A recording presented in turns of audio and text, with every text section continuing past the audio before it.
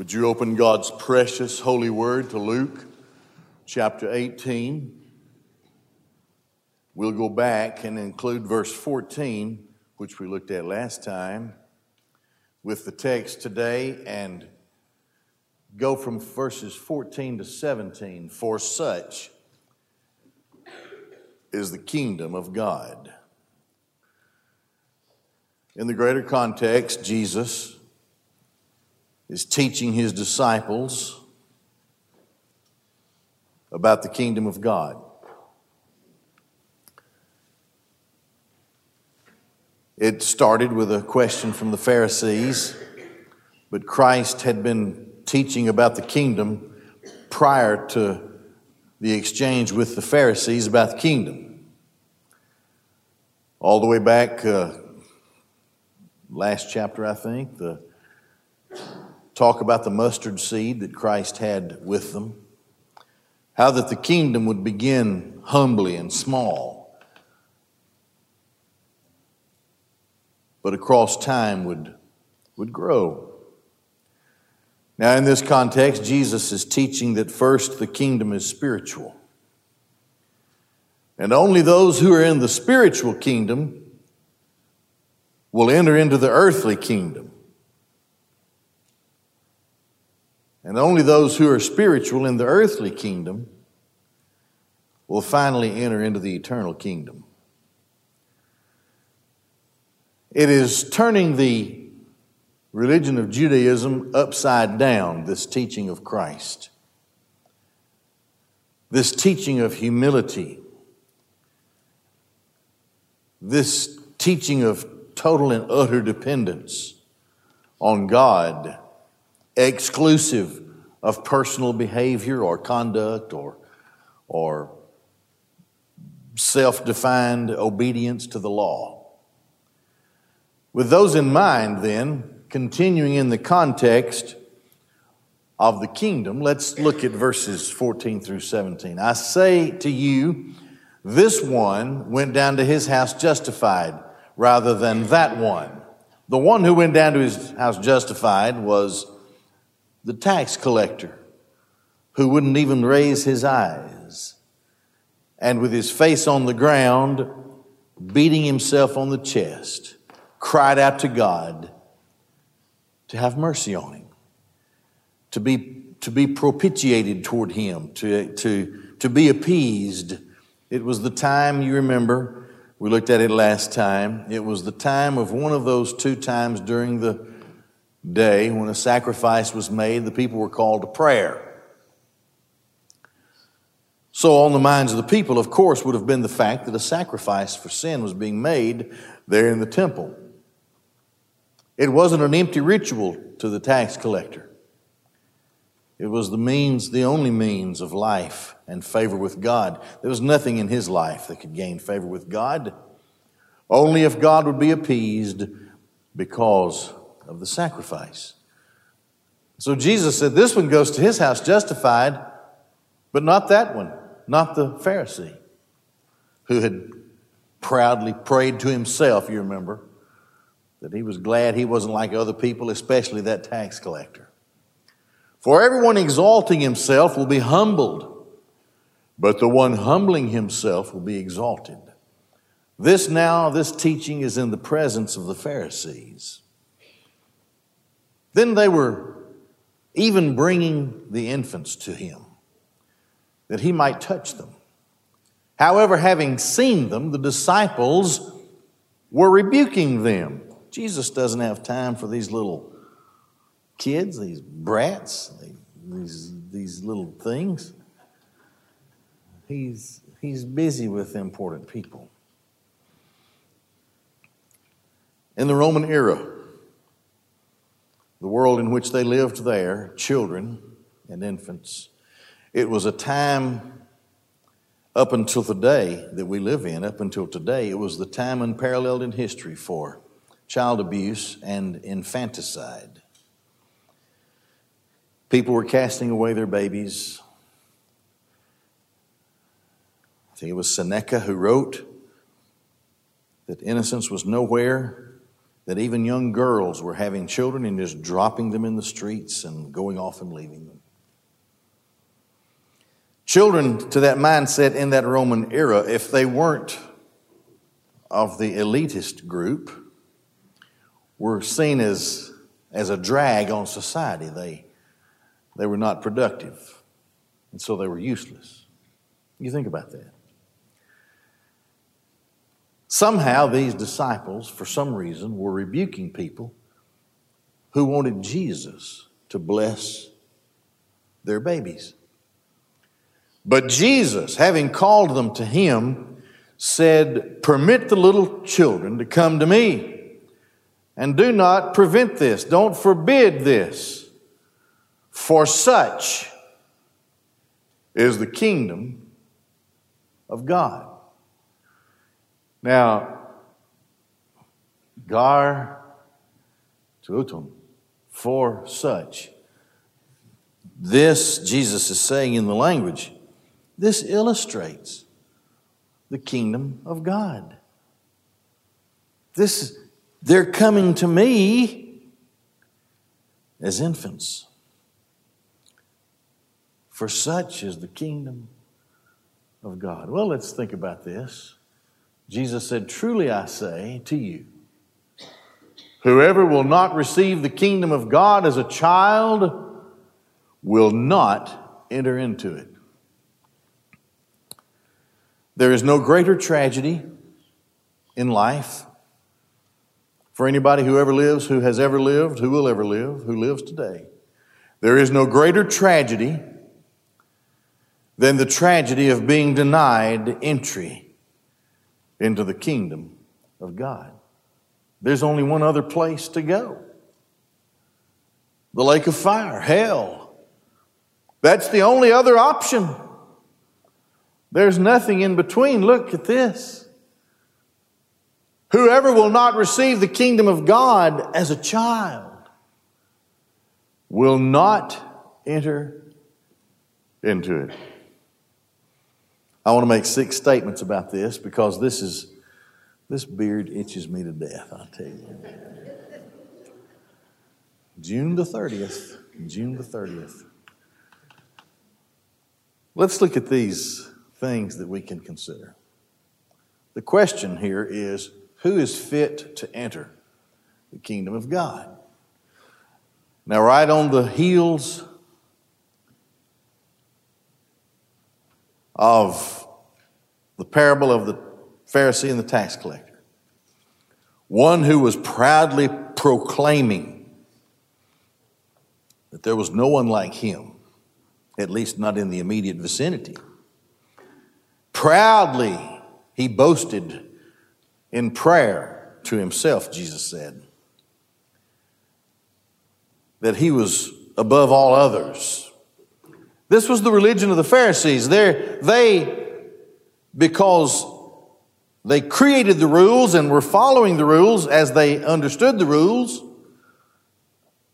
had made themselves fit to enter the kingdom of God. Really, who is fit to enter the kingdom of God? Well, it starts in Micah. This is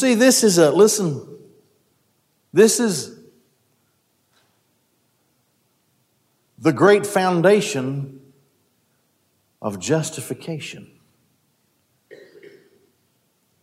Who is righteous? Who is just? Who is fit to enter into the kingdom of God? This is a question that has to be answered correctly,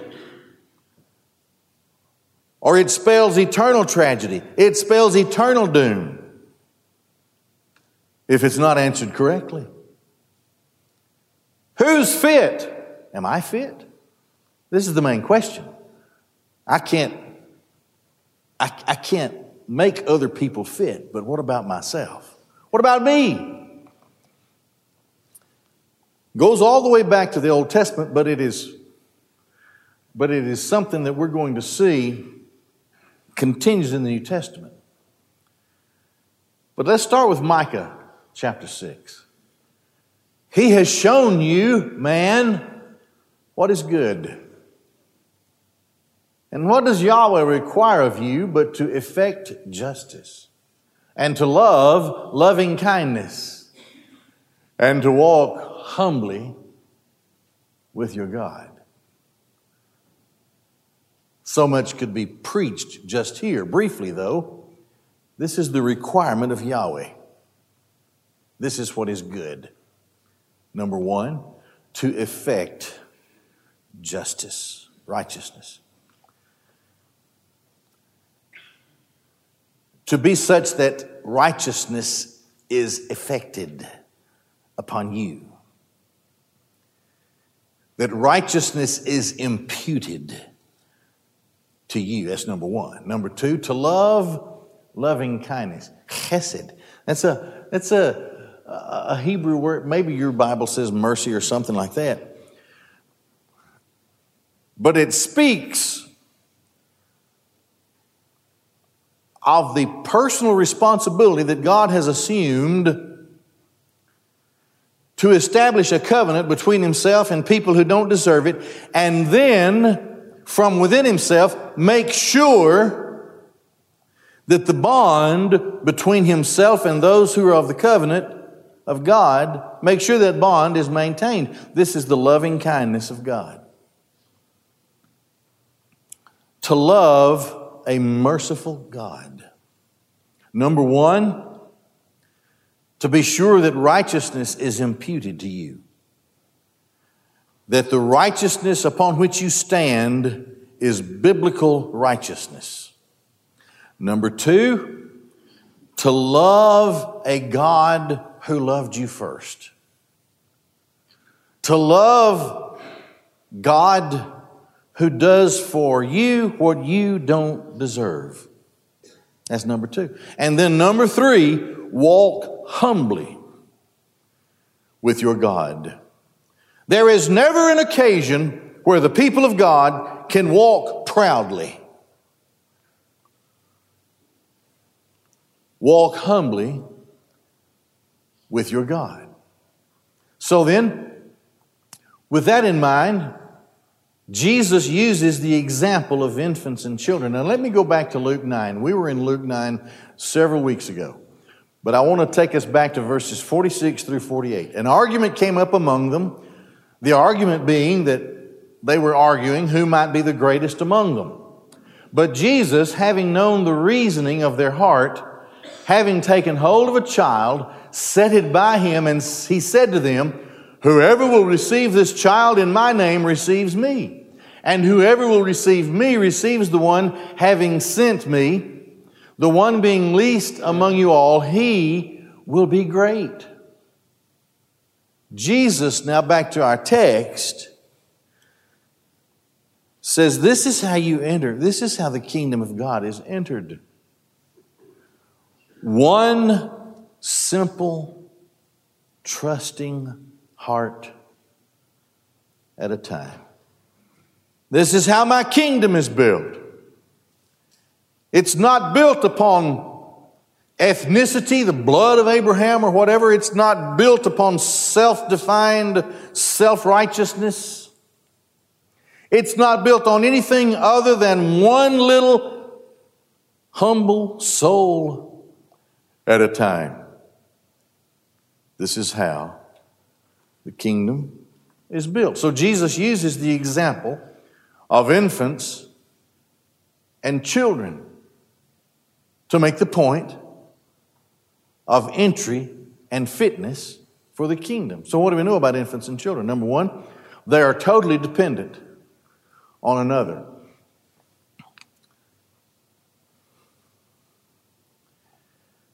If I might use the crude example of an infant. Oh, they're nasty. They do unspeakable things. Out of both ends. Now, who in the world would take their newborn baby with a messy diaper and say, change yourself, I ain't touching that stuff? None of us would. He has to have us to do that. Can't clean himself. We have to clean him. Well, Pat has to clean him.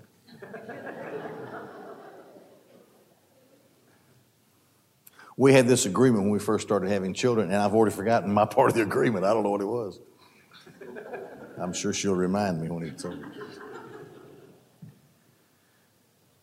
We come to God nasty with filthy clothes, and we cannot change our clothes. God has to put clean clothes on us. Was it back in Zechariah where the priest was in filthy clothes and God said, take that robe off of him and put a clean robe on him? We can't do that. God has to do that. We know this about infants and children. They have simple faith and they trust the one who is caring for them.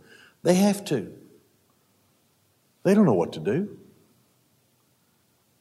They don't know what's good for them. You have to feed them. You have to put them to bed. You have to get them up. You have to carry them around. You have to teach them all this stuff. A baby is totally dependent upon another and looks to the parent figure, to the parent in simple faith and full of trust. That's how their little lives begin. They have no merit. Well, what's a baby going to do? Nothing. Isn't it amazing how we can just ogle and google and giggle and do all these things over a little baby who ain't doing nothing? That is so cute. It ain't nothing no different than what any other baby does.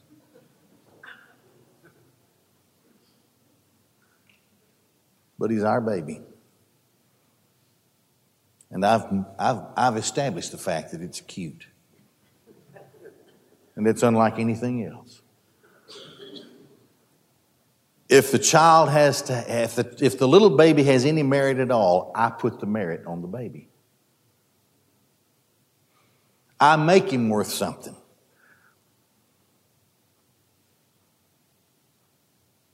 Decide that every little action is the cutest, most special thing in the world.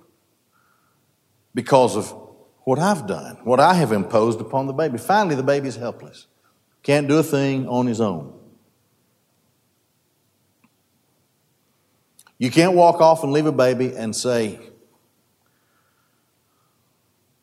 fix your own meals, fix your own bottle, change your own diaper, do your own thing, I'll be back tomorrow. Can't do that. The infant is helpless. Christ says this is how you enter into the kingdom. Number one, there is no self-sufficiency within you. You don't have it within you to save yourself. There's not a good thing. There is none who does good. No, not one.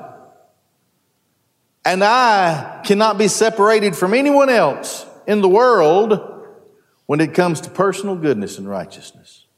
I have none. No one has any personal righteousness. I have to depend on the Lord to clothe me in the righteousness of Christ. I come in childlike faith and trust, unable to do anything for myself. Only God can save me. Here's the tax collector, full of sin.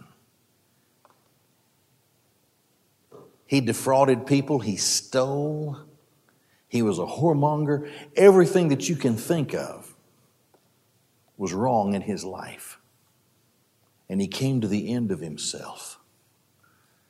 And he realized at the temple time of prayer how useless and horrible he was. And the only thing he could plead for was mercy. I'm an undeserving sinner. I've done terrible things. Be propitiated. Be appeased through the sacrifice for me. the sinner. This is how we come to the Lord. A totally broken, outcast sinner. You see, sin is sin. Sin is an abomination in the presence of God, and He will not allow it. Therefore, He has to make it right. We can't make it right. He does. So we come in simple faith, bringing nothing. There's no merit. I can't bargain with God. There's nothing I have within me, and I'm helpless. I cannot save myself. So Christ says this is how you enter the kingdom. This is what makes you fit for the kingdom. To come like an infant, totally helpless and dependent, with simple faith and trust, claiming no merit, absolutely helpless. This is how you're saved. You come just as you are. Jesus Christ is the Son of God, and He came into this world to save sinners. So He makes us what we cannot make ourselves, because we are drawn to Him, and we come then by faith. Number 4, the just will live by faith. It starts back in Habakkuk. Habakkuk 2 and verse 4.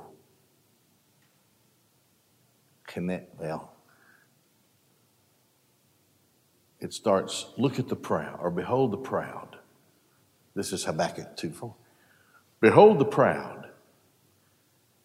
His soul is not upright in him, but the just will live by his faith. The just will live by his faith. The righteous one. That verse is repeated 3 times in the New Testament. In Romans 1, Galatians 3, and Hebrews 10. The righteous will live by faith. We can't obey the law. We start out before we can read the English language. Before we can read the law, we start out breaking the law. Dishonoring our parents, bearing false witness, all kinds of things. Taking little things that aren't ours. Broken law. Fallen human race, depraved. We were lost. We were depraved in our mother's womb, says David. In sin, I was conceived in my mother's womb. I was already a sinner. Totally and utterly helpless. This is how we come. We come by faith. We cannot live any other way. We cannot be justified any other way. You can't do this and do that and do this and do that and then be saved.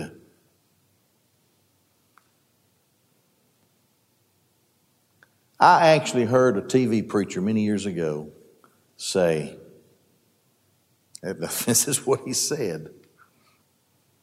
He's probably dead now. I won't call his name, but he always wore a wig.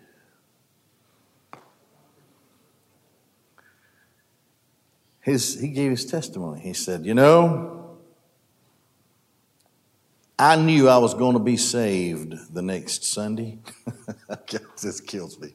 I don't know. And so I decided that I was going to go out and do all of the sinning that I could that week.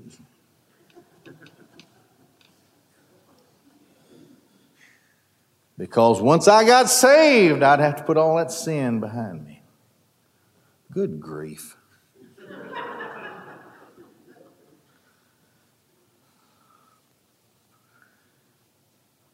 I don't know about him. That's between him and God. But it doesn't work that way, you see. I'm going to be saved thus and so. You will be saved when God calls you to be saved, or you won't be saved at all. You can't save yourself. I'm going to wait till next Sunday. I'm going to wait till revival time. I'm going to wait till Easter. I'm going to wait until after this or after that. Of course, you can't decide that. That is totally not up to you. The just shall live by faith, and it starts out by the prophet, and it is then repeated by the apostle. There's no other way. Simple, humble, selfless faith. To be nothing before God. 1 Corinthians 14, verse 20. Brothers, be not children in your minds, yet in the evil be little children, but in the thinking be full grown. In evil be little, in thinking be grown. That's an interesting phrase. That's an interesting passage. Every passage is interesting. Here's what Paul is saying. Paul is saying, you know what, I'm going to grant you this.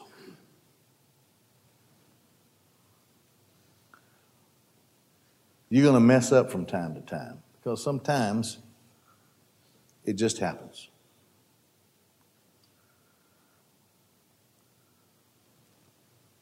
But understand that with the Holy Spirit in your life, you're automatically caused to restrain whatever it is.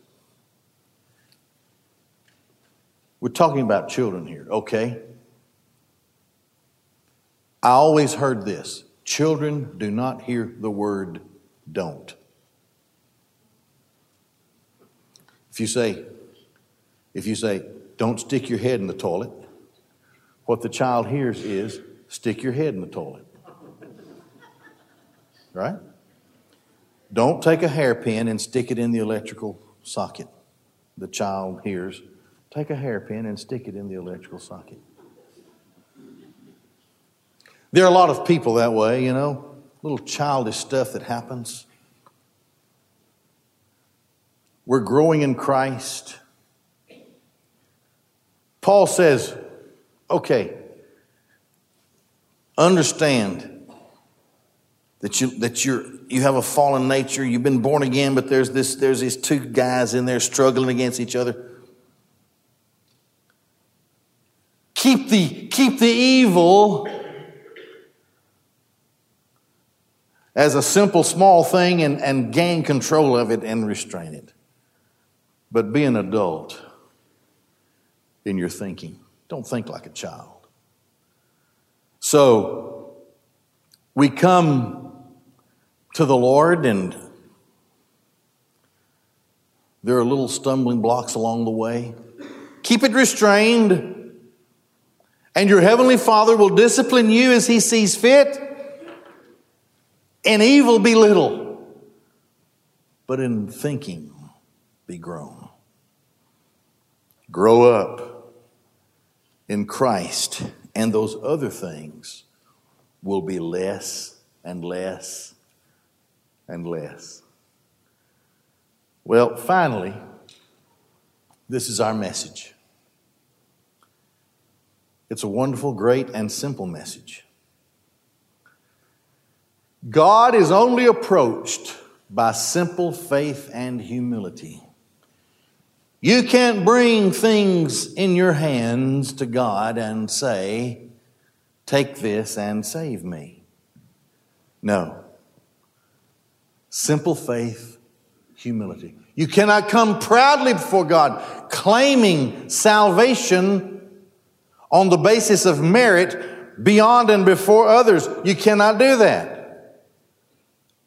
You must humble yourself before God. Jesus identifies an attitude or a disposition that operates in contradiction to the kingdom of God, namely the Pharisees. I can save myself. I'm better than that guy. I deserve heaven before he does.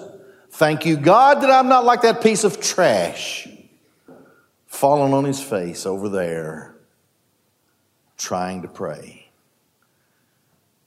Never be confident in your own righteousness, nor be quick to look down on others. This is our great message. It doesn't matter who they are, where they are. Every person needs to hear the gospel of Christ. And all people come to the Lord on the same basis. It doesn't matter in this life if it's the president or a pauper. They are the same, on the same level ground before Almighty God. And there is nothing in life that may be considered prideful in the eyes of man that can hold any merit in the presence of God. So, you think you're smart? You're not smart. You think you're wise? You're not wise.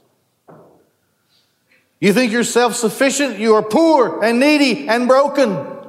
You have nothing. Because only God can give it to you. You come to God humbly, finally. We must never view anyone as non-productive or of little interest for our cause.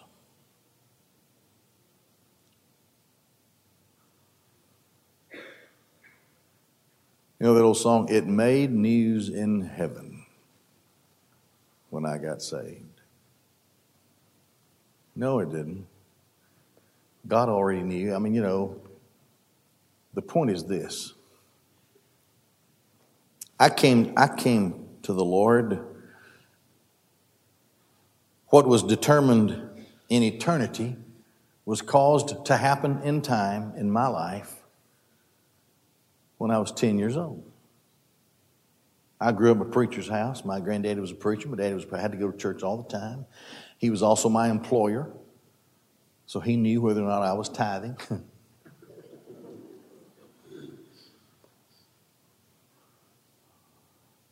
That's a rather insignificant,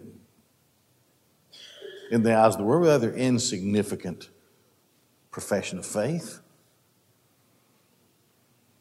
Here comes this guy, you know, he's done this evil, that evil, whatever. Listen,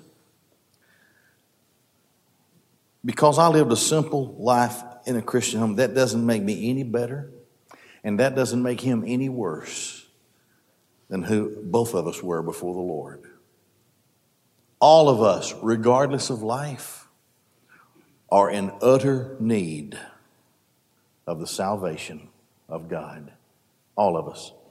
So we can't ever view anyone as non-productive. Oh, you know, let's go after these. I understand, I guess, I understand the principle that some churches do. You know, okay, we're going to identify a certain profile of people, and we're going to go after those people. We're going to build everything we do after this particular age group or this particular lifestyle or whatever. I don't know. What about the other ones? I don't know. We can never view anyone as non-productive or of little interest to the Lord. He rebuked his disciples because they did this very thing. These little infants, they can't do anything for us. Get them out of here. People come to the Lord.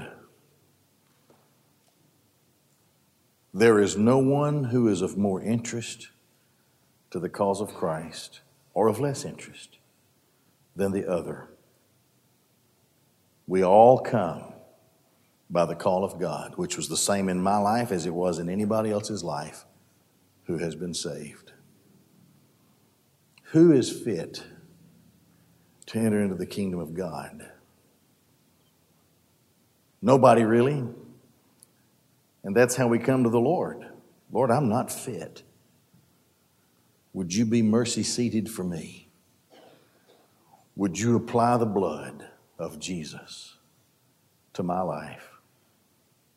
would you take his righteousness and cover my filth?